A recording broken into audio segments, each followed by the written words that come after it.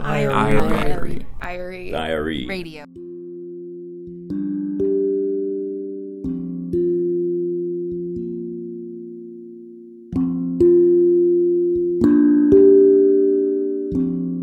Death certificates aren't something the average person thinks about on a day-to-day basis. It's not until a child, a spouse, a sibling, or another loved one passes away that the living seek closure for the dead, often in the form of a piece of paper. A doctor scrawls or types the patient's name, personal information, and cause of death. It should be a simple transaction. But when it comes to writing down why someone died, things can get complicated, especially if an antibiotic-resistant infection was involved. In many instances, these infections are alluded to vaguely, if at all, on the final death certificate. The ravages of MRSA on a premature baby can be summed up as suspicious. On paper, an organ recipient with multiple drug-resistant infections merely died from cardiac arrhythmia. Months of infection-related suffering that resulted in the death of a young mother are called cardiopulmonary arrest due to complications from a MRSA infection. 15 years after the U.S. government declared the rise of antibiotic-resistant infections to be a critical health threat, a team of journalists from Reuters found that there's still no reliable way of tracking deaths tied to these quote-unquote superbugs. Well, it's one of the most fundamental functions of the public health system, to count deaths, to keep track of who's dying, from what cause, where, what numbers, and it's important for identifying and responding to deadly threats. Yet we're not doing that. Coming up, Kara Tabor has the story of how the Reuters team of Deborah Nelson, whose voice you just heard, Ryan McNeill, and Yasmeen Abutaleb worked for nearly a year and a half to try and answer a seemingly simple question. How many people are actually dying from antibiotic-resistant superbugs? I'm Daniela Vidal, and you're listening to the IRE Radio Podcast.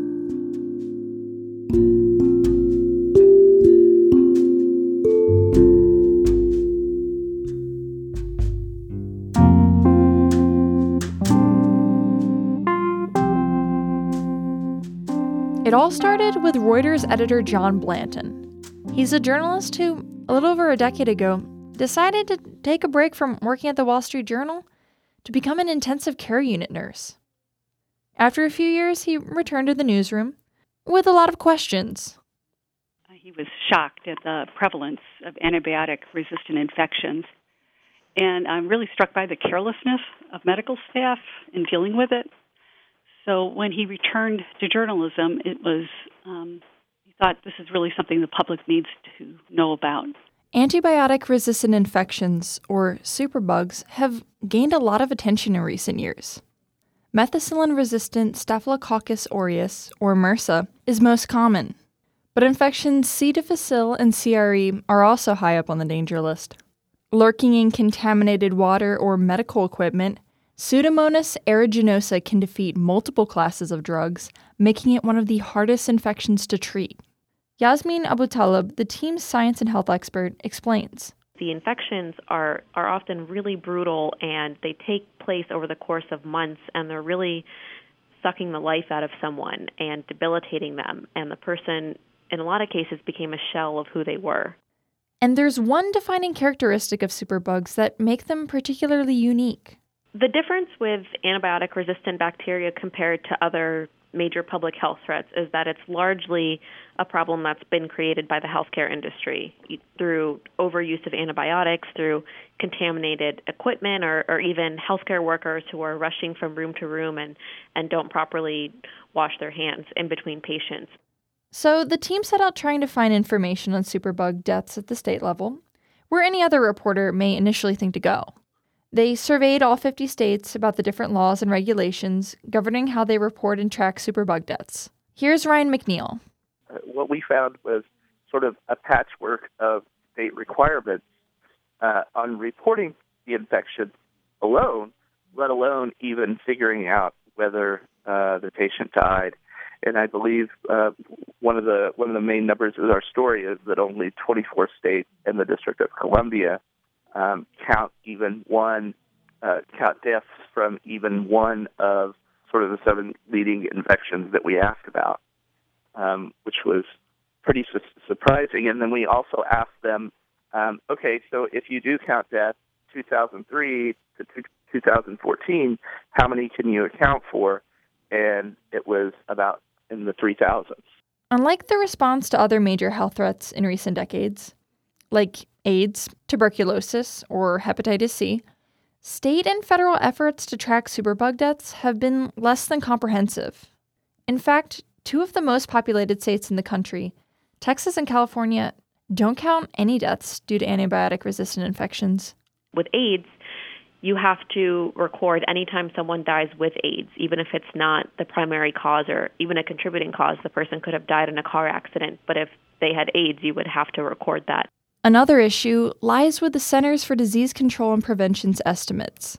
The CDC's calculations put the national death toll for most superbugs at 23,000 per year, with an additional 15,000 dying from C. difficile.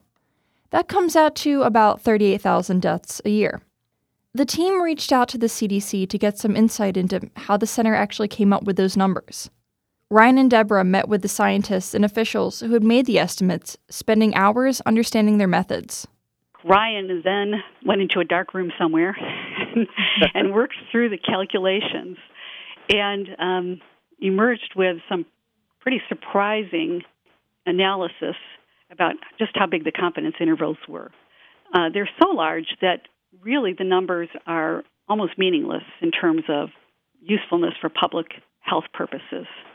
That means the country's leading public health organization was trying to gauge a national threat with numbers that were dangerously imprecise. We couldn't recalculate, at least one big infection because of the lack of information from the studies and the authors couldn't provide it. But that all being said, even at a conservative estimate, it could be anywhere, if you accept their methodology, anywhere from about 25,000 to 54,000, which is quite a gap.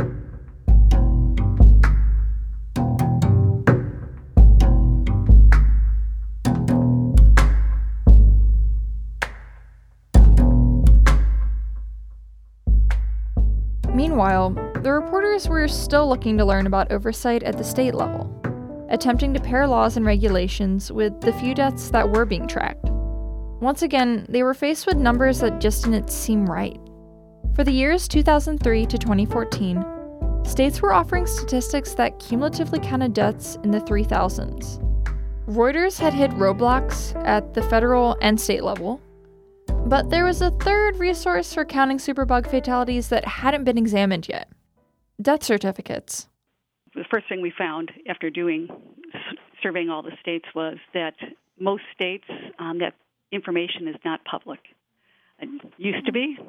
A lot of it is covered now by privacy laws. So the intention was, that we would go and get a number of states and do our own text analysis, and that quickly proved impossible because states have shut the doors on access to this very, very important data, and that can be used for a number of different things. Back to the CDC they went, the Center's Office of Vital Statistics, to be exact. This time was to figure out if any answers could be gathered from the text of now-guarded death certificates. It turns out there's no official mortality codes to indicate deaths from infections like MRSA or CRE or any of the other top superbug killers at all. So the Department of Vital Statistics comes up with those numbers based on an alphanumeric code that comes out of an international classification code book. All the countries have agreed to, and it was that code was developed in the early 1990s, before antibiotic-resistant infections were identified as a leading public health danger.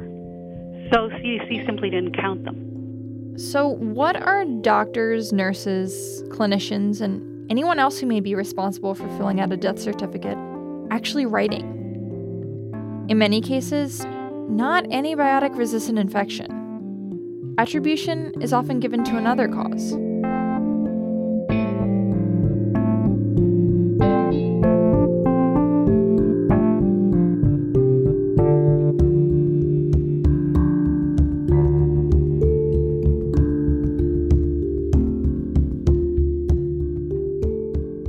If you look at enough death certificates, you can lump some of the entries into general categories. There are unclear causes of death. For example, some records might only say MRSA. Some might say meth resistance instead of methicillin resistance. The imprecise.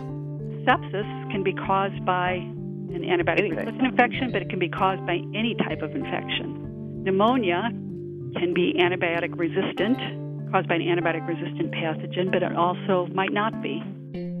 Those lacking pretty much all the key details. We saw cardiac arrest, which shouldn't even be on a death certificate.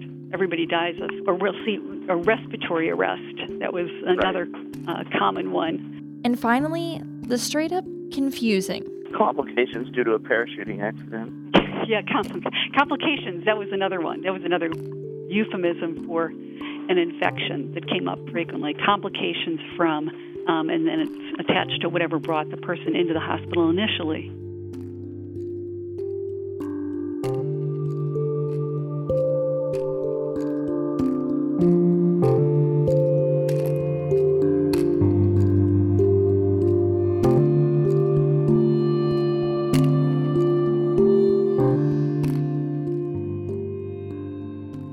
This lack of clarity leads to a lot of problems, including a lack of closure for grieving family members like Shala Bowser. Bowser just wanted to see the real cause of death for her days-old baby, Josiah Cooper Pope. Josiah was born 15 weeks premature in Virginia. Soon after his birth, he was transferred to the neonatal intensive care unit at Chippenham Hospital in Richmond.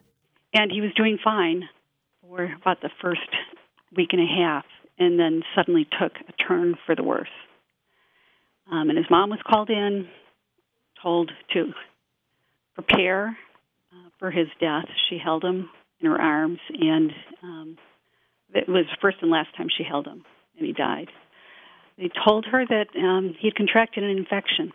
And what wasn't recorded on the death certificate was that he had died of MRSA.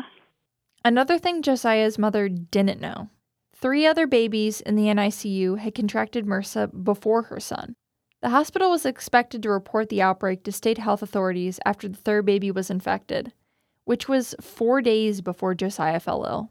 If you're not tracking these infections in real time, if you're not requiring hospitals or labs to report when this is happening, there's no way for agencies and other public health officials to know when to go in and help a hospital with an outbreak or with a high number of infections. 12 babies contracted MRSA before Chippenham officials contacted the state. And only then did they reach out. By mail. Health authorities found staff at the hospital weren't trained in how to handle MRSA infections. Cleaning wasn't being done properly, and rocking chairs that sat next to bassinets of infected babies were allowed to be moved to areas with healthy babies. And you just have to wonder if the health department had been called in immediately, how many babies could Josiah's infection have been prevented?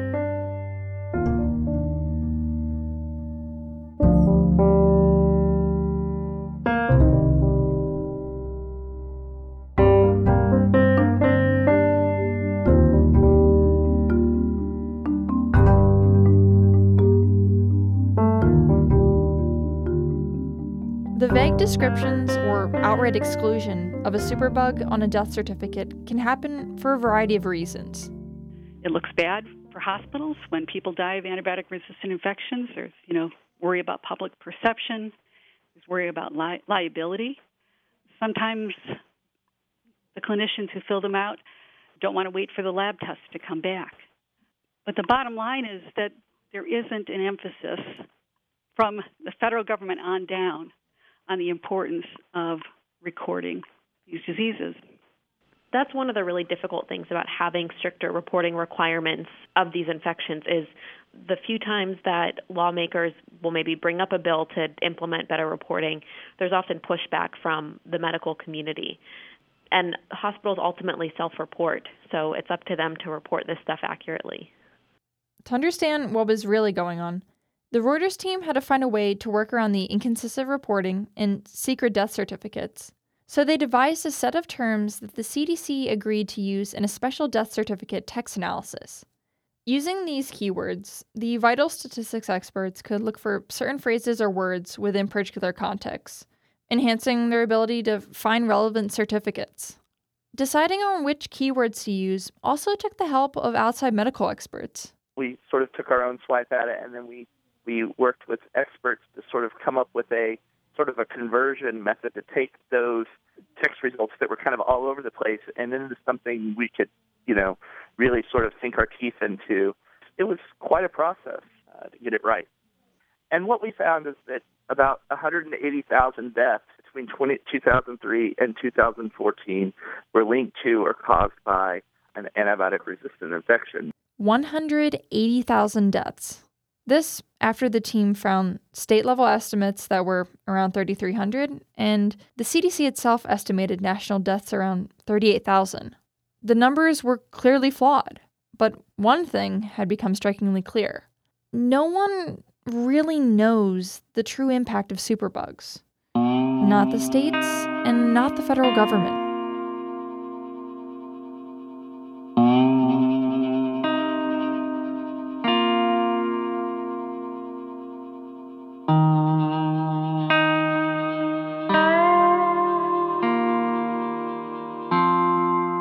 A death certificate isn't just a marker of a disease, a medical condition, or an infection. Behind everyone, there's a person. Someone who left behind family, friends, or loved ones. That piece of paper can hold tremendous meaning. In most circumstances, it's the final document in a person's life.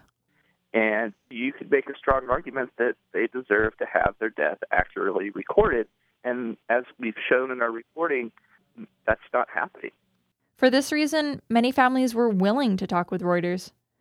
To find them, the team revisited some of the death certificate search terms they had given to the CDC for analysis and used them to search through court records and local news stories. Patient safety advocates were also a connection between the reporters and a patient's loved ones. But it's hard because you're asking them to go through this very difficult time, and for some of the families, they had only recently, their loved one might have died a couple of years ago, but they were only recently piecing together everything that happened to them in the hospital. And a lot of them said that they didn't get clear descriptions of what was happening with the infection. And so in talking, or maybe they would have done it before we talked, they were starting to piece together what happened and just how bad the infection was. Talking about what their spouses, children, or siblings endured gave families an opportunity to vent, to express the injustice that they felt when healthcare providers had mislabeled or obscured the causes of their loved ones' deaths. All of us investigative reporters regularly have to work with people who have been through trauma. But I was surprised at how much that the death certificate meant to them. As the reporters contacted families willing to be featured in the story, they asked for evidence. They knew that revisiting medical documents might be a painful process for relatives, so the team volunteered to sift through the sometimes massive troves of records themselves. For every person we spoke with, we obtained medical records or an autopsy or, some sort of record that would have confirmed the role of the infection in the death and in the patient's care. So it had to have been thousands of pages of medical records. Yes, thousands. I still, in fact, have 3 legal boxes sitting in my office. Wow. And for about how many people were all those records for? Those three boxes sitting there now, that's one case. Wow. Josiah's mother, Shala Bowser, was asked for medical records and the death certificate as well. And so she went to pick it up from the county, the state vital statistics office, and she called me from the parking lot sobbing because she couldn't believe it. Mirtha was not on the death certificate. I mean, she had seen his body swell up to twice the size that it was. This little tiny couple-pound baby swelled up so much that his skin split. And there was no mention of that. He said he died of sepsis, just kind of a generic infection, and of prematurity. Deborah tracked down the doctor who had completed Josiah's death certificate and gave him a call. And I asked him, why didn't you write down Mirtha? And he said that he didn't think it mattered.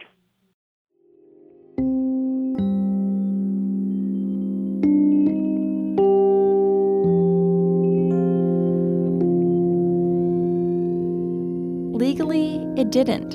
Only Illinois and Washington State require MRSA to be listed as a contributor in a death. But in every other way, it does matter. It matters so that officials and governments can see where there are problems and where resources need to be allocated. It matters so that there can be peace for the families of the deceased.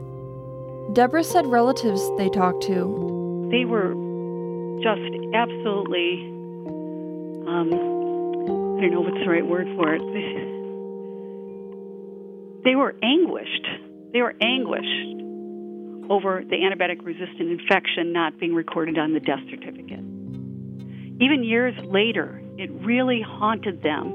I mean, they had seen their loved one die of an infection, and it's a really violent way to die. It just takes over your whole body, and then to see it missing from the death certificate. And so it was. I think we talked about it. It was as if the killer had gotten away, as if their loved one had been shot, and the person who shot them had gotten away.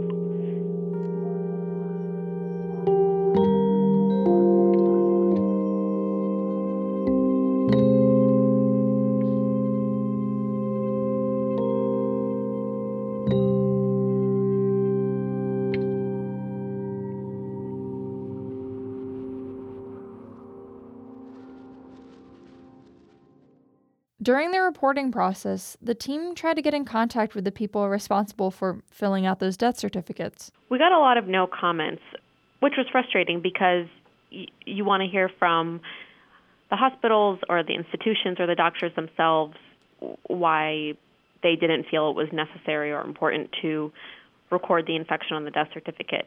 It's probably not surprising to hear that any push to strengthen reporting requirements is met with some resistance from the healthcare industry. We've heard that from some legislators. Hospital workers already have so many things to do. You know, they're shuffling between lots and lots of patients, and often more patients than they can handle, and they've got a lot of paperwork, and instituting reporting requirements would just be another thing you're making them do. And thanks to this daily frenzy, many of these pathogens have found a permanent home in hospitals and clinics. I spoke with one researcher in the course of reporting who said MRSA is present in pretty much every hospital now. Because I was asking him about a study that showed MRSA in two particular hospitals, and he was saying, you know, MRSA is present in pretty much every healthcare institution. So this is something that's widely known among physicians, but I think would be more surprising to the public that these bugs just live in hospitals now, and the more exposure you have to a hospital and the sicker you are, the more likely you are to get one of them. That's just sort of a reality of being in the healthcare system now. As long as the government lacks accurate numbers for superbug infections, hospitals will likely lack the resources needed to fight these deadly microscopic enemies. You know, one of the things that we pointed out is that for the current year, Congress allocated about $7.7 billion to fight AIDS, and included in that is about $789 million to CDC. And then if you compare that to what antibiotic-resistant infections are getting, it's about $1 billion government-wide, including $160 million in new money. One of the things to remember is none of the new money will help improve counting of deaths. None of that will help us understand who is dying and where. The team published their first story in September, but still has a lot more in the works. So far, they've gotten the attention of average readers and members of the medical community, including those they worked with to find answers. The CDC also responded. They went on the offensive. They put out a press release and a recommended tweet saying the Obama administration has done more than any, president in history on antibiotic-resistant infections. But they haven't taken issue with any of our facts. The point they keep making is we're working on this. It's a high priority. I guess their only complaint really is that our focus isn't on the great things they're doing. Our focus is on the important things they're not doing. We went over the story with them in detail before we published, and in the responses they said that they were going to start doing a text analysis of death certificates. So if they go forward with that, that'll be the first time that anybody's done that, begun to systematically track antibiotic-resistant infections. In addition, legislators have responded with plans of action for ushering in new reporting requirements. California State Senator Jerry Hill recently announced that he plans to introduce legislation to require hospitals to report superbug cases and deaths. That's a huge development for a state that currently does no reporting at all.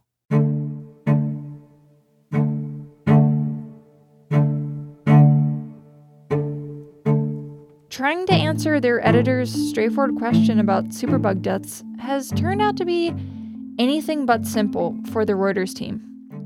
They found meaningless government estimates and were shut out from viewing text documents that could hold the answers. But Deborah, Ryan, and Yasmeen are still digging through thousands of records to tell stories that can save lives. Their reporting experience? Well, it's a good reminder that these struggles can sometimes become a story all their own. This is also one of those stories where sometimes the fact that you can't find an answer is the story in and of itself, right? The fact that you can't answer it the conventional ways that you would think that you should, right? I mean, sometimes that's the story itself. Yeah, and that did turn out to be the story here.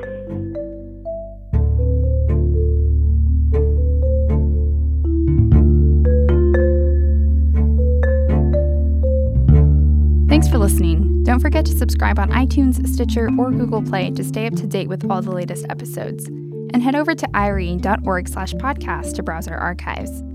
The next show is a milestone for us, our 50th episode. And to celebrate, we have a really great story lined up. Blake Nelson will be talking with Washington Post reporter Todd Frankel and photographer Michael Chavez about their jaw-dropping investigation that traced the batteries we use to power our cell phones and laptops back to deadly cobalt mines in Congo. The IRE Radio podcast is recorded in the studios of KBIA at the University of Missouri. Kara Tabor reported this episode. Blake Nelson draws our episode artwork, and Sarah Hutchins is our editor. That's it for this episode. From Columbia, Missouri, I'm Daniela Vidal.